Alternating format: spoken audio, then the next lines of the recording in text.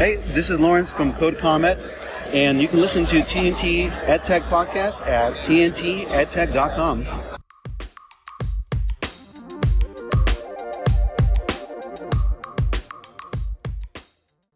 And thank you, Lawrence. Why should teachers use CodeCombat in their classroom? So there's a lot of reasons why teachers love using CodeCombat in the classroom. The biggest thing is just how engaging it is for students. Like, teachers love to tell us that they've never seen their students more engaged with any other program. Also, they're typing code from the very beginning, and teachers can really see their students' concept mastery and how much they're learning within the program. I like it because they're actually doing scripting coding right away. Yeah, from the very beginning. You know, it's surprising. Sometimes high schools say their students are doing block-based coding. And while some other elementary and middle schools are starting to use CodeCombat for typing, there's this big difference, and that's focusing on scripting is really critical to develop their skills for students. And CodeCombat uses Python and JavaScript? Yeah. So we have Python and JavaScript in our computer science courses. We also do HTML and CSS in our web development courses, and we also have game development as our project-based course as well. So those are the languages. Yeah, the students are really excited about the game development where they can actually share out the game with their friends and their family. Yeah. So in those project-based courses, they create their own games and websites, and it's similar to what they're creating, but also they get to impact their own creativity into it. One teacher mentioned she wanted to have the students have this very social responsibility aspect in the games and websites they create. And where can teachers try this out with their class? Yeah, well, so the simplest way is just going to codecomet.com. The teacher accounts are free, and students get access to the whole intro computer science course. It's over 20 levels. Thank you, Lawrence. Yeah, and thank you so much. TNT EdTech Podcast, we're powered by Q. Welcome to the TNT EdTech Podcast. I'm your host, Scott Nunes. Matthew, who do we have today? We have Raina Friedman. Yeah, and Raina's a 5th grade elementary teacher from Mansfield, Massachusetts, and she teaches at Jordan Jackson Elementary. Her students are secret agents in the student sector of the FBI. She is president of MassQ. She is certified with BrainPop, Flipgrid, and is a Google Level 2 certified educator. She is also in a doctoral program. Welcome, Raina. How are you? I'm great. Thanks for having me this morning. Great to have you, Raina. Excited to be here. East meets West. Yes, I know. Coast to coast. I'm loving it. Yeah. How was your ISTE experience? You know, ISTE is always one of the most exhausting 5 days of my life that's nonstop, and you don't realize how much you get out of it probably until you leave and have a couple days to decompress. I was lucky. I got to present every day, so I got to meet a whole lot of people. I also got to meet people in real life like you, Scott, for the first time, shared an Uber. You never know when that's going to happen. Right. And it was great. I did some great gaming sessions with John Spike and Mike. Is it Marietta? I don't want to butcher his last name. Oh, Matera. Yes, Mike Matera. They did a great gaming session. And then I also learned a lot about sort of the importance of social emotional learning in the classroom with EdTech. So that was great. Wow, that's great. Yeah, Yeah. I think I may have been in one of those sessions then. I went to one that was called, I'm going to butcher the name too. It was like Joy Hacking. Yes, that was the one that I was in. Okay. Yeah, that was great. I loved it. Yeah, it's great to see different things that you can do to make small adjustments to engage your learners.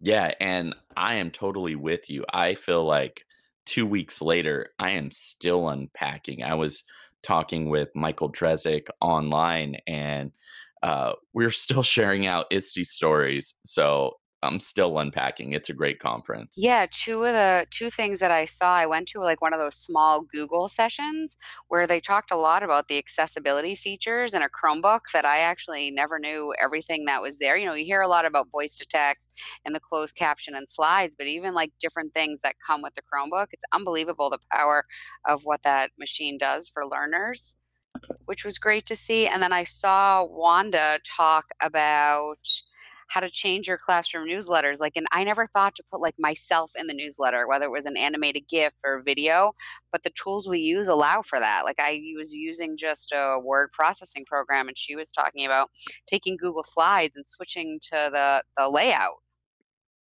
Wow, that is cool. I'll have to see if I can take a look at that slide deck later. Yep. That sounds pretty cool. That's something um, I'm looking more into for my own classroom. Alice Keeler has some really great resources Yep. on that. So does Matt Miller. So I thought, hey, I need to pull up those old resources and see how can I kind of do a newsletter and automate as much of it as possible. Yeah, she had an example of that, and it was the one that she did with Casey Bell and Matt Miller. They talked about infusing the ISTE standards, and so I missed it, but I happened to tweet out, and that's the one thing about Twitter and ISTE is people just share resources. Yeah, it's great. And your group, thanks for including me, by the way. You guys were awesome with Thank you. sharing stuff out. I felt so welcomed. And especially with the Uber ride, my Uber was taking forever. Yeah, And I just hopped in yours. yeah, but that's the beauty of the what Twitter does. We all network and make connections throughout the year and keep in touch and learn and grow from each other. And when you finally see each other, I wasn't going to leave you stranded.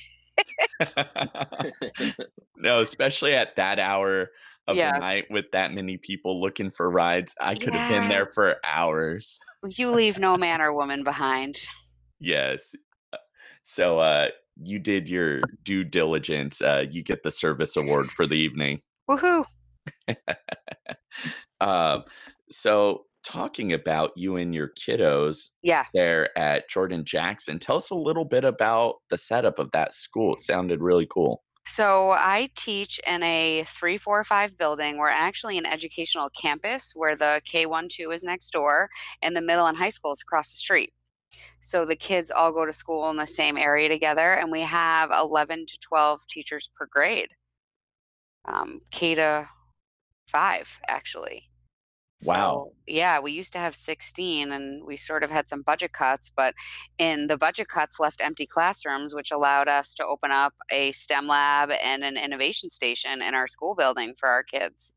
So there's a lot of things going on with whatever with the learning and growing and the teachers sharing and doing, which is really exciting. And I've Yeah. been there this will be my 20th year. Congrats. Thanks, and no year's been the same. And I'm lucky that I'm supported in that endeavor. No, that's a challenge to do that, Yep. but it's also nice for us as teachers to kind of switch it up. Then we don't get stuck in like this rut. Our job can get monotonous if you allow it to, but if we continue to innovate and kind of push the envelope a little bit in terms of our teaching and our Yep. teaching style, then hey, we're going to stay vibrant every year. Well, that and it's good for the kids. I mean, you don't have the same group of kids in front of you every year. So if someone says, "Oh, how do you plan for the year?" And my answer is you can't. I don't even Yeah. know what kind of learners I'm getting and who's even going to show up on a Monday versus which kids walk in my door on Wednesday because who knows what happens to them at home. Right. Yeah, that is so hard when we start getting into like the SEL piece Yep. of the job. Like, wow, I've learned so much, and especially at ISTE, but more so outside of the sessions. Had some great talks about SEL. Um, you had talked a little bit about that. What did you learn? I mean, for me, it's like you have to do inclusive design with empathy Okay. when you're planning. Who are your learners? What kind of experience do you want them to have in the end, and then kind of work backwards from there, and then how do you get there? And it might be offering choice, it might be listening to the kids. I mean, one of the best things that I love about using the Google tools in the classroom, and Alice Keeler always says it gives you time to sit next to students. You're not constantly giving directions anymore. You're not up there in front of the classroom, that you're actually sitting and listening to them. And I think for me with students, the amount of layers I have to peel back in September and October to get to a self-directed learner for a fifth grader is a lot because they're used to people just giving them the answers versus having them ask the questions and seek the answers themselves.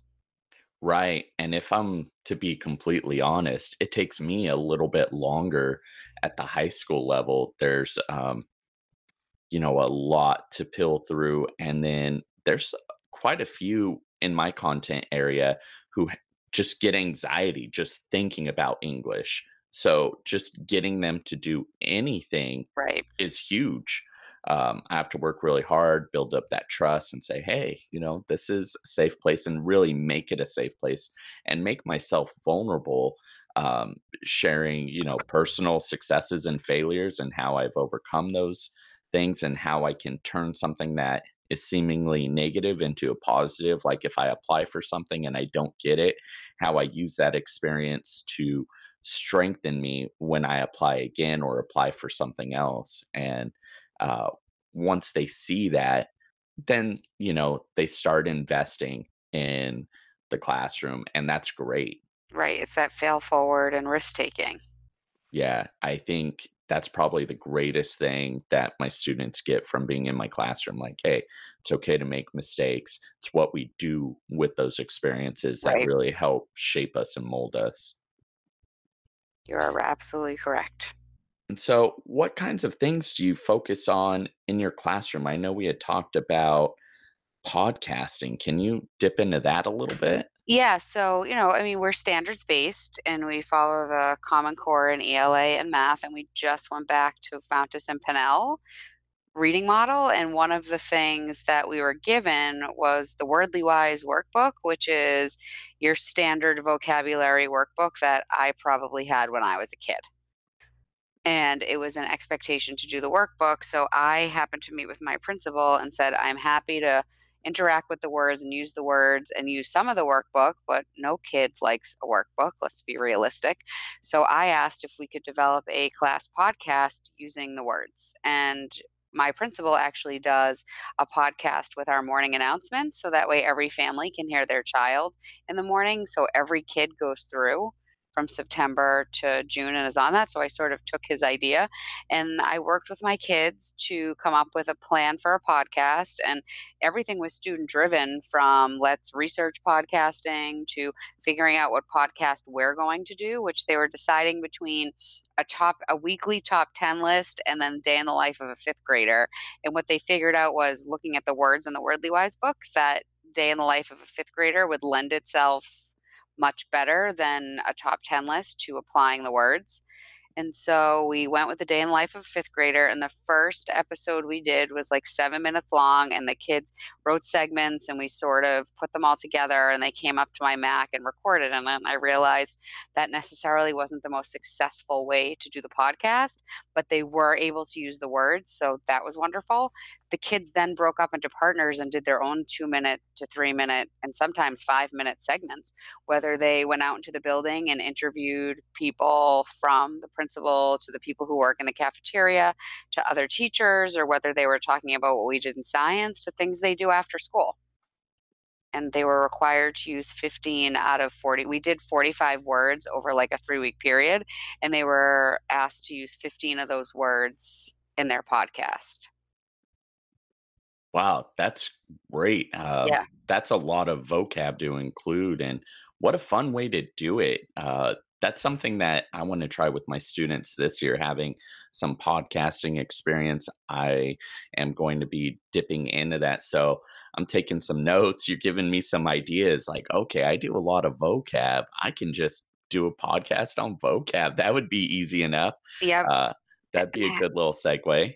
And having them write it either on sticky notes or note cards was much more beneficial. And my kids, are 10, than writing it on paper, because what they realized is the organization of their segment might need to be switched. So if they write it in sections on note cards, they can easily switch the cards around. That's a pro tip right there. Yeah, that Right. makes a lot of sense. And so they were able to do that. They did sketch noting. Some of them use that to visualize their segments, to plan it out. It, like I said, depends on the learner. And we used, to get to know the words, not only did we sometimes use the book, they sketch noted the words. We did Flashcard Factory and Pear Deck, which is a great tool to learn vocabulary.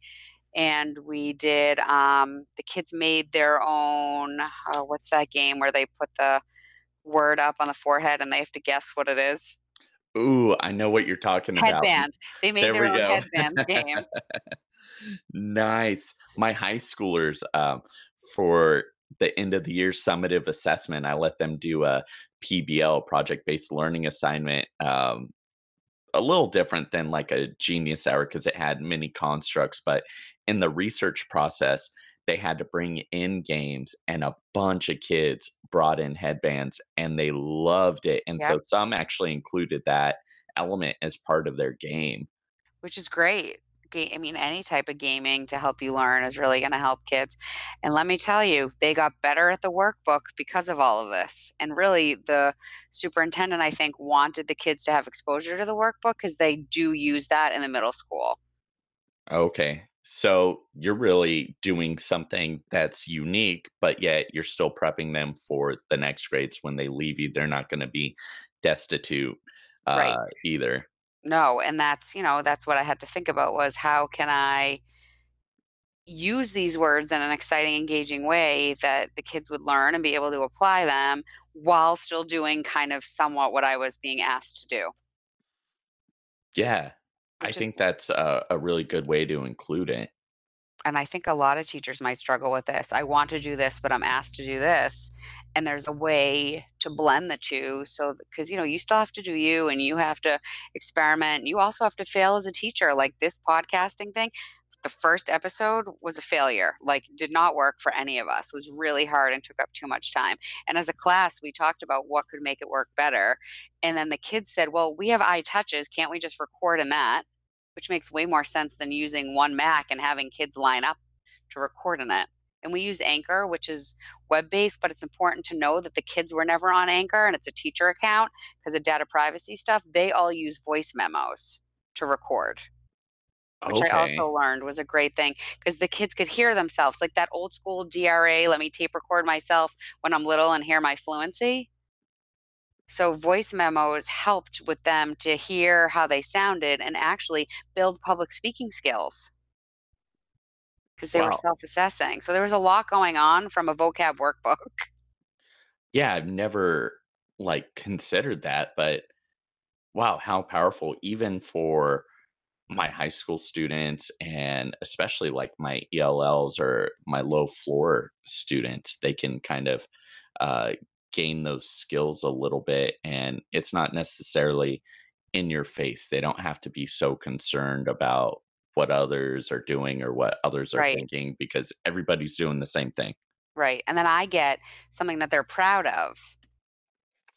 Right, that sense of accomplishment. I Yep. had that with that same PBL project. I had some students create a question and answer game in Minecraft based upon the book Night. So they built or recreated Auschwitz, and they had like Wow. a little tour. And as you're going through, there's signposts with questions, and then on the other side are the answers. And so your little Minecraft character can get out and check the answer. And it's a little review game, but then there's also like a visual, and they did a phenomenal job with that.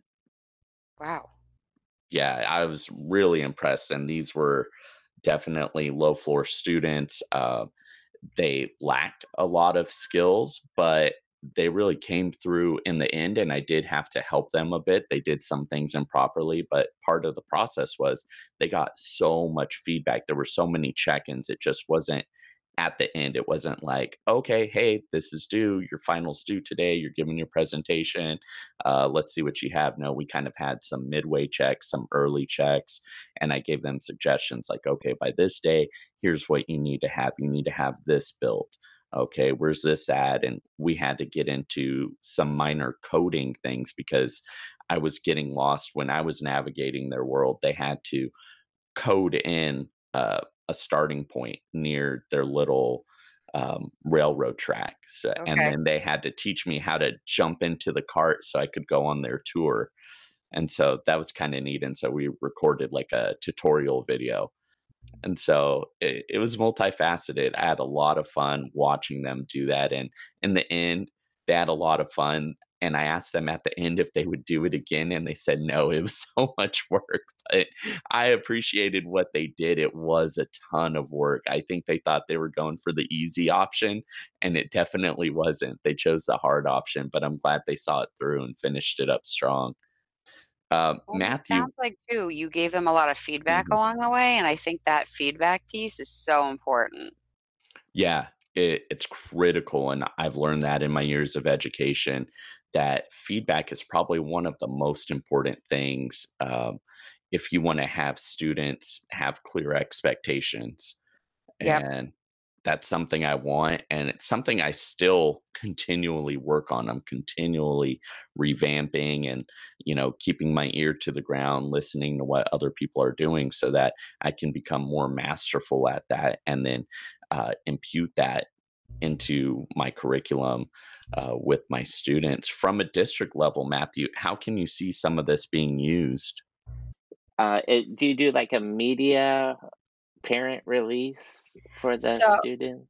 So that's a great question. I get asked that a lot. One of the things that goes home at the beginning of the year is this salmon piece of paper that says it's like a bunch of things like my child has permission to go on a walking field trip. My child has permission to go in the yearbook and parents sign off. And one of the things is my child, picture and work can be used on school approved accounts, if you will, and it's only first name basis and parents sign off on that.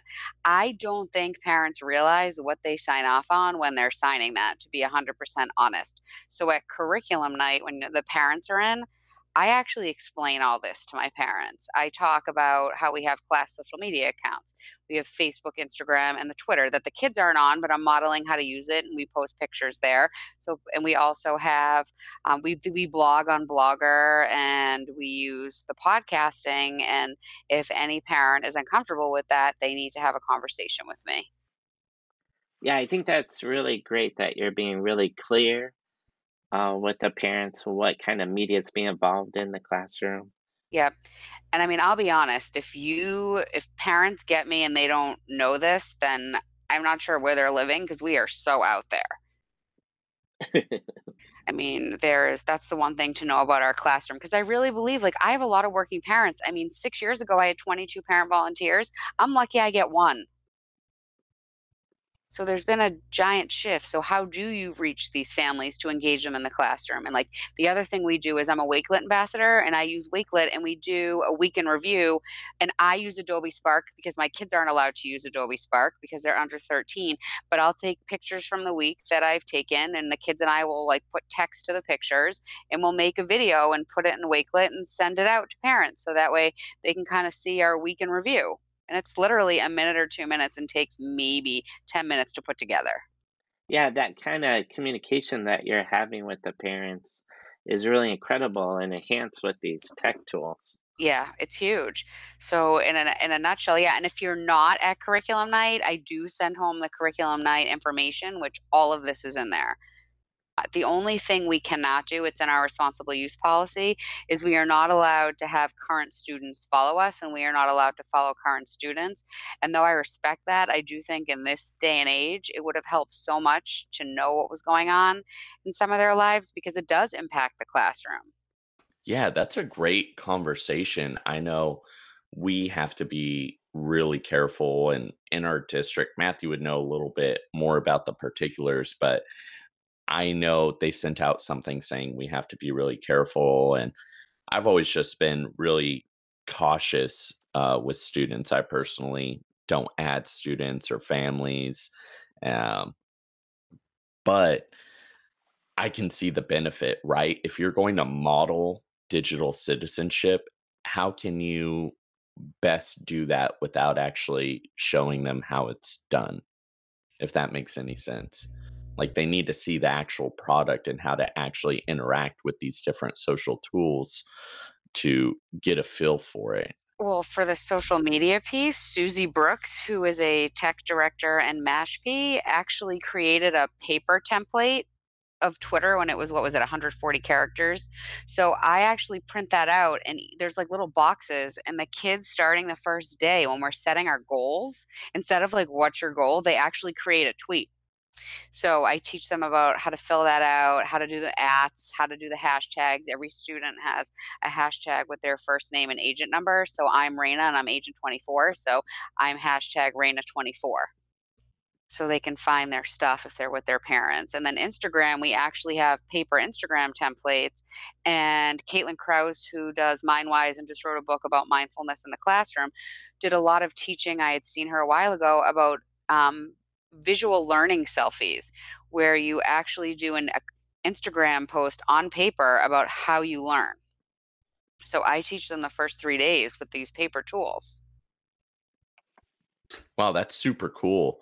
And for our district, that would work perfectly because there's a lot of changing with classes. And so you might have a kiddo one day and then he or she is gone the next. And Right. then now you've just gotten another one.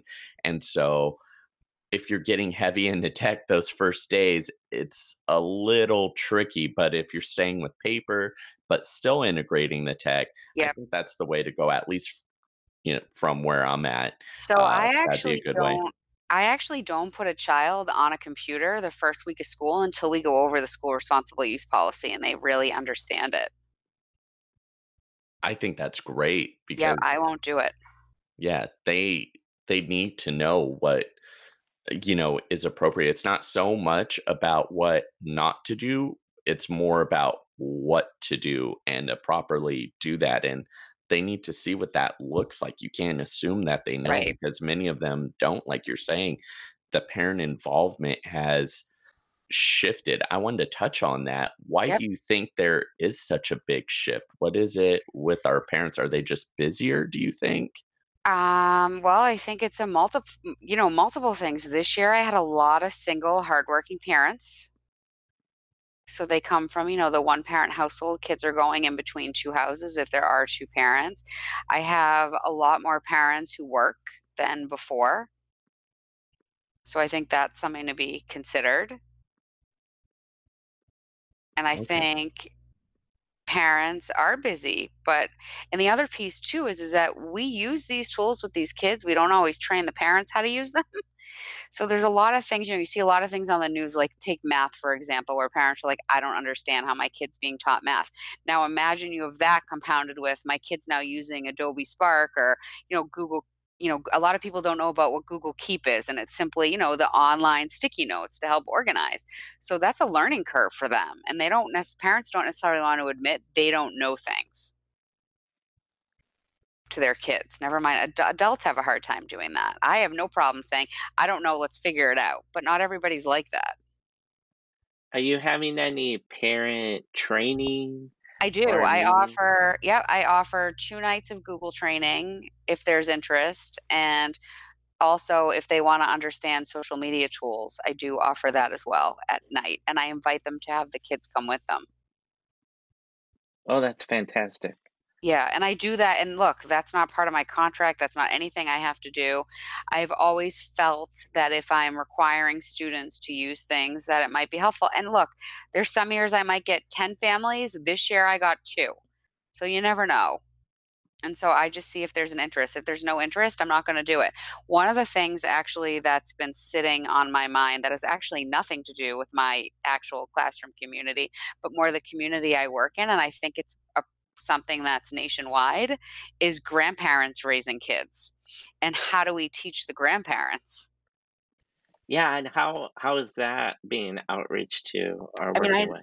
I know our community does events with the grandparents to support them, but there's not that ed tech support because there's so few people in a district that really understand the ed tech piece without a tech coach. Yeah, and I know in our community, we sometimes have trainings at the senior centers, Yep, and then our community college does like 55 and over classes for technology. yep, And speaking about the larger community, yep. you are a co-founder of EdCamp in your I state? am. I am. Ed Camp. Look at you researching. Yeah, Ed Camp, Southeast Massachusetts.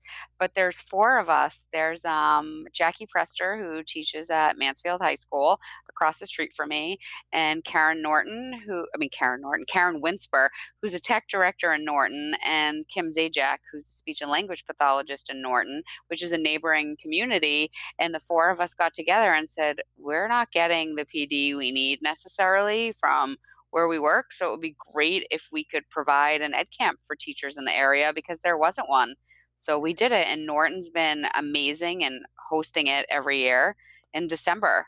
And we're going And on, I could believe, you year share four. what is EdCamp Yeah, and maybe some best practices for communities that want to try to start this themselves? sure. I mean, EdCamp's an unconference, so you show up and there's no schedule, zero, and you basically design the schedule based on the people there with what they want to talk about. And I love that think with your feet motto, where if you're in sessions and it's not for you, then go to another one where you're actually going to get something out of. And the networking and learning and conversations is so deep. We actually have at ours, which is a little different, a student panel where we invite students in and anybody in the audience can ask students a question. And if people are looking to run one, I mean, they're welcome to contact me because we literally share what we do. I mean, we share the introductory Google slide and a schedule template and sort of what to do. So you're not in this alone. And then EdCamp Foundation actually will send EdCamp in a box, which also has things that you need to get started. But we literally was four educators who just wanted to bring something to their community and said, let's do this. I would really like to start EdCamp in our community. I have to talk with Scott here, and I would really like to get that started. Yeah, the I one went, thing, oh, go ahead. yeah. Oh, no, I went to one ed camp, and my whole perspective was this is going to be a mess. The whole concept in my mind, how this would be facilitated. And it was one of the best learning experiences I've ever had. Yeah, that's just it. And you meet so many great people. The only problem that we ever ran into with an ed camp is like when someone wants to run a session on student voice, right? They want to learn more about student voice. And then everyone sitting in that room doesn't know how to use or doesn't know a lot of the tools that you can use. So sometimes it's helpful to have people in the room that know and people that want to learn. And with the ed camp model, you necessarily can't always plan for that.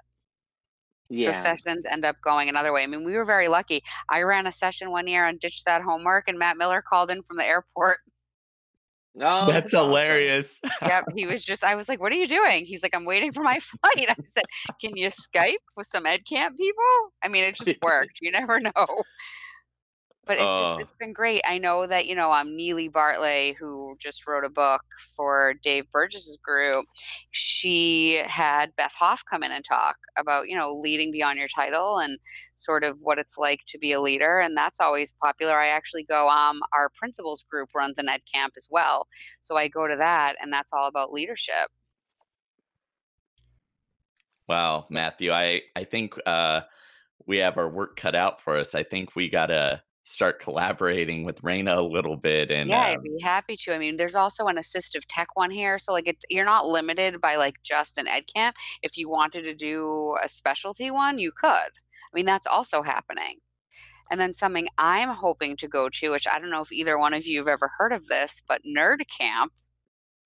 no, that's new. No. Okay, so you'll have to look it up, but Nerd Camp, they have a couple all over the country. There's one in Maine, I believe, in September, but the big one is in Michigan right after July 4th. So I can never go because usually we have a Mascue retreat and it's right after ISTE, but next year I think I can make it. It's basically a day of professional learning that's scheduled and then a day of an ed camp, but all of these authors go. Wow, Whoa. that So sounds cool. and people from all over the country go. It's unbelievable what they're doing and it always looks like so much fun. So there's also nerd camps to look into, Whoa. I was just thinking, what about egg camp for parents? right? The Oh, problem though is getting them there. sure. Yes. I will say involving students, having student volunteers was huge because even though there's lulls in the day, we actually send them to the sessions. to Okay. participate, but they're there like to help set up breakfast, help set up lunch. You provide all that. You have to get sponsors. So that's a whole other piece to running an ed camp is finding sponsors. We're very lucky in Massachusetts that MassQ sponsors, the Teachers Association sponsors, local banks sponsor, AT&T sponsors, and then some companies will sponsor and send prizes, which sometimes gets people in the door. But like Ed Camp Boston now doesn't do any prizes, and they're the founding ed camp in the state, And people and are just coming. people are just coming. They said, this is what we're about. It's not just about winning, this software for the year or this product, that it's more about the conversation, which in theory that's what an ed camp should be. Yeah, totally. Wow. As we kind of wrap things up, Yeah. I really wanted to mention another guy over in Kern County. He's over in Bakersfield in California. Eddie Gonzalez. He does a lot of stuff with students, and he has students lead PD. So that just what you're doing made me think of that. I'm like, Yeah. wow, it's so important to hear their voice, Yep. and so cool that you're on the forefront of this. How did you come up with that idea? Of what, having the students at the ed camp? Yeah, yeah. I mean, I don't think that was like a me thing. I think that was more of a collective thing, but I really believe in having students involved in everything that involves them. I'd love for them to be part of school policy. I think, we just moved to having a student council that my principal runs. So it's great to see their voice there. I think they really need to feel empowered and realize they can make the change. What's nice and it's really because I said, well, we're going to have volunteers. Might as well have talk to the audience. We've seen it sort of done before. Is I because of my secret agent community, it truly is a tight knit community. I still have my 28-year-old third graders coming back. So I'm able to sort of reach out to my high school kids and say, hey, if anybody needs community service hours, we'd love to have you. And we usually get about 8 to 10 kids. Yeah, that's a really great turnout. As we finish up, how would you recommend people get started with what you're doing? What kind of pro tips would you have for them? As far as what? Because Like either doing like the gamification piece, the student podcasting piece, or this ed camp piece. Either I one mean, of those. for me, it comes to trusting yourself and letting go of the control of the teacher has to be in the front of the room and putting the kids first, asking them what they think and being okay that their feedback might not be what you want to hear, but we probably need to hear it.